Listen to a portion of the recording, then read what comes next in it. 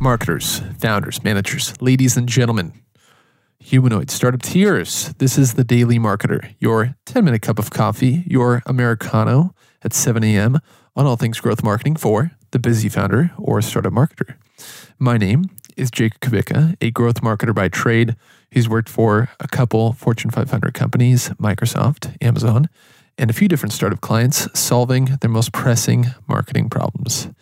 You know, I noticed one of the biggest problems new startups encounter is growing and retaining their customer base. So I started consulting with the mission to grow, as Kevin Kelly says, the 1,000 true fans of any size company, and in the process share my passion and knowledge of marketing along the way.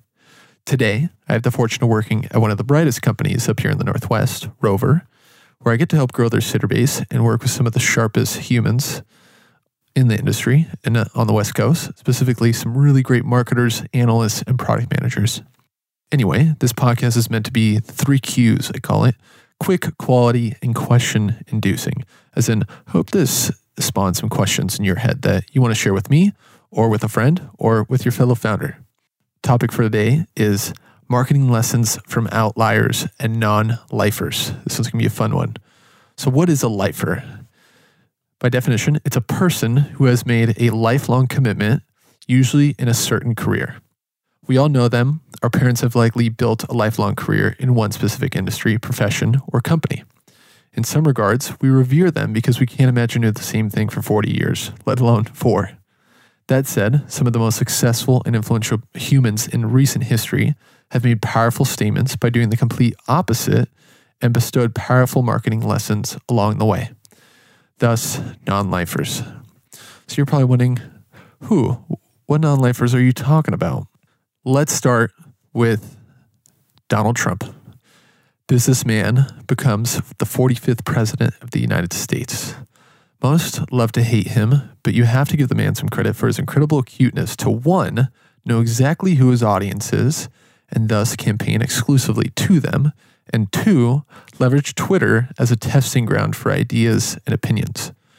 So why not take a page from his book and use Twitter to feel the reception for new products, marketing copy and angles, or even potential product names? Number 2, Brandon Stanton. You probably know him more as the creator of Humans of New York. He is bond trader, becomes world-renowned photographer. Brandon knew that life was too short to not do what excited him, so he set out to photograph thousands of people in New York City's 5 boroughs and create a scatterplot mosaic of all of them into, I guess you could say, a big, beautiful example of culture, New York culture. But along the way, he would post the photos on Facebook just as an added bonus. Yet, little did he know he was actioning a bit of a content strategy and building brand awareness along the way. It was actually through these regular postings that he started to pay attention to the feedback.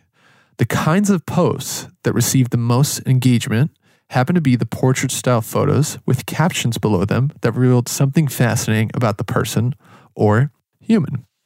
Embracing this, these posts soon became his staple format, ultimately leading to the Humans of New York movement that has made him a legend. Data really is king, not only in business, but in marketing and photography as well. And finally, Ina Garten, government budget analyst turned cookbook author. Some people have a beautiful and consistent thread that runs through the narrative of their life. Ina is not one of them. Originally beginning in Washington, D.C. under the Ford and Carter administration, she felt the government industry was stimulating, but definitely not her. You know, it just happened one day that she was reading an ad in a New York Times and saw a for sale sign for an indie food store. And then she basically jumped ship, bought the store, and ultimately this led to her selling the store and writing a cookbook that made her a best-selling author at age 51, the ripe age of 51. I'd say if there's one marketing lesson she screams, it's don't hesitate to try new things. Constantly experiment, especially in marketing and growth marketing. Whether that's testing new channels, customer audiences, or product features, don't let your assumptions or those Harvard Business Review case studies get the best of you.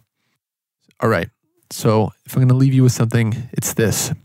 If there's anything I've learned in marketing, it's that you're constantly hit over the head or slapped with surprises.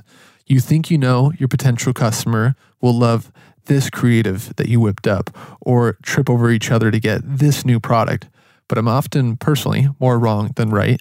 And I've also seen other marketers say the very same thing. To bring a completely different industry into this topic, in dramaturgy, they call it a gap moment.